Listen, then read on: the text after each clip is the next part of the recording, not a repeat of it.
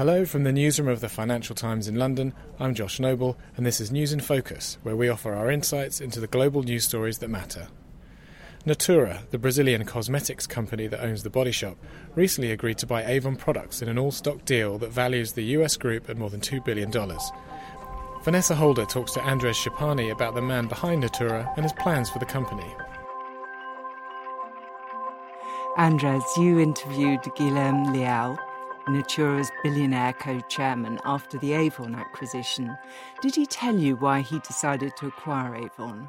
Yes, actually they began seriously to consider it with the decision to acquire The Body Shop in 2017 from L'Oréal. Nós tínhamos nos dado conta que nós estávamos em 10% do mercado mundial.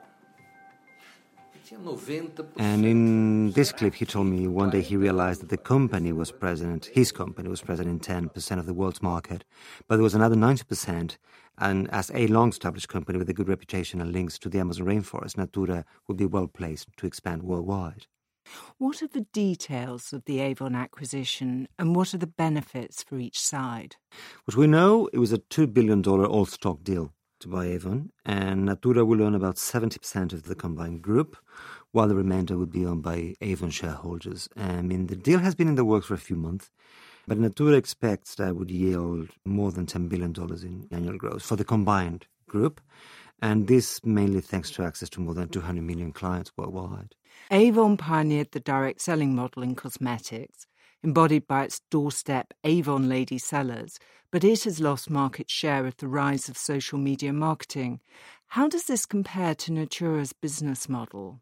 And one of the main differences is Natura is very focused on the environment. But in the sense of what you were saying about the lady sellers, they're quite similar. Natura also uses direct sales. They call them consultants, not sellers. But they say now that after the deal, together they will have 6.3 million of them worldwide. Mr. Leal formed a close relationship with Body Shop's founder Anita Roddick, who was an environmental campaigner. What kind of character is he, and what did they have in common? Well, he's quite affable, and he's seen in Brazil as the friendly face of capitalism, much like Anita Roddick was here in the UK.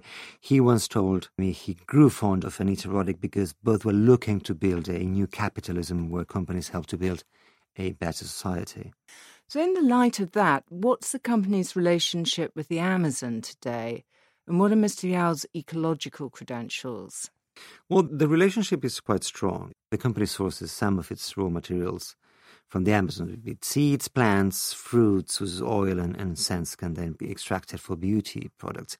Leal has been an environmentalist for quite a while, and he was even the running mate of environmentalist Cândido Marina Silva in the 2010 presidential campaign in Brazil. Arcabouço legal, institucional, que preserva, que concilia produção com conservação. But he told me the company was more committed now than ever to help safeguarding the Amazon in view of the growing threat it is facing under the presidency of Jair Bolsonaro.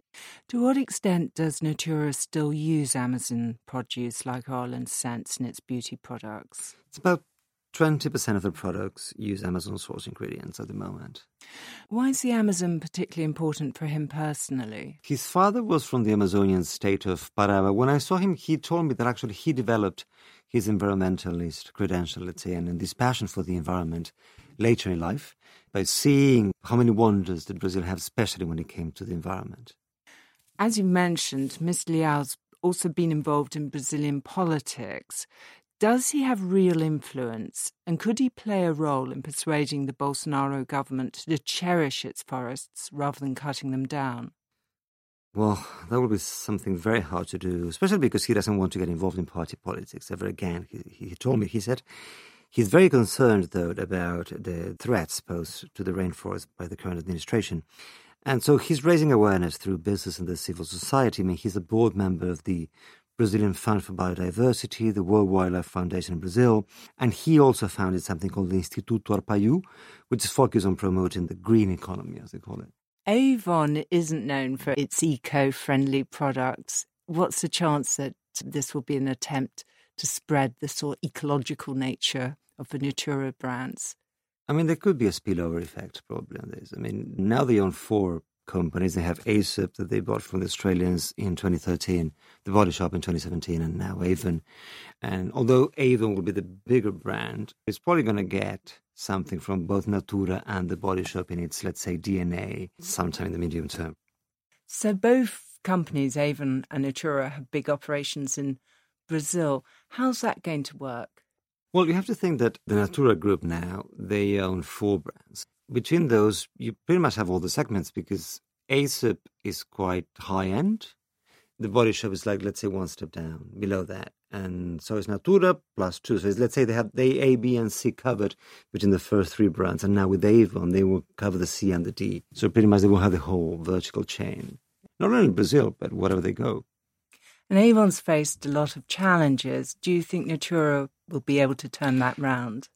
I mean, they managed to more or less do so with The Body Shop. I mean, it was quite a bumpy ride.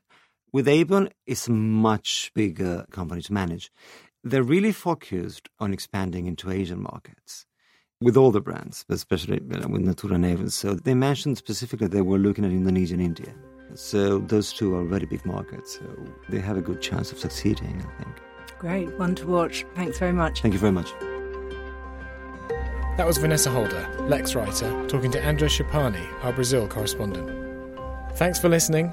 Don't forget, if you missed our recent episodes on whether Apple's App Store is stifling the competition, Indian expectations for Modi's second term in office, or the return of controversial race science, you can find them all on our usual podcast platforms.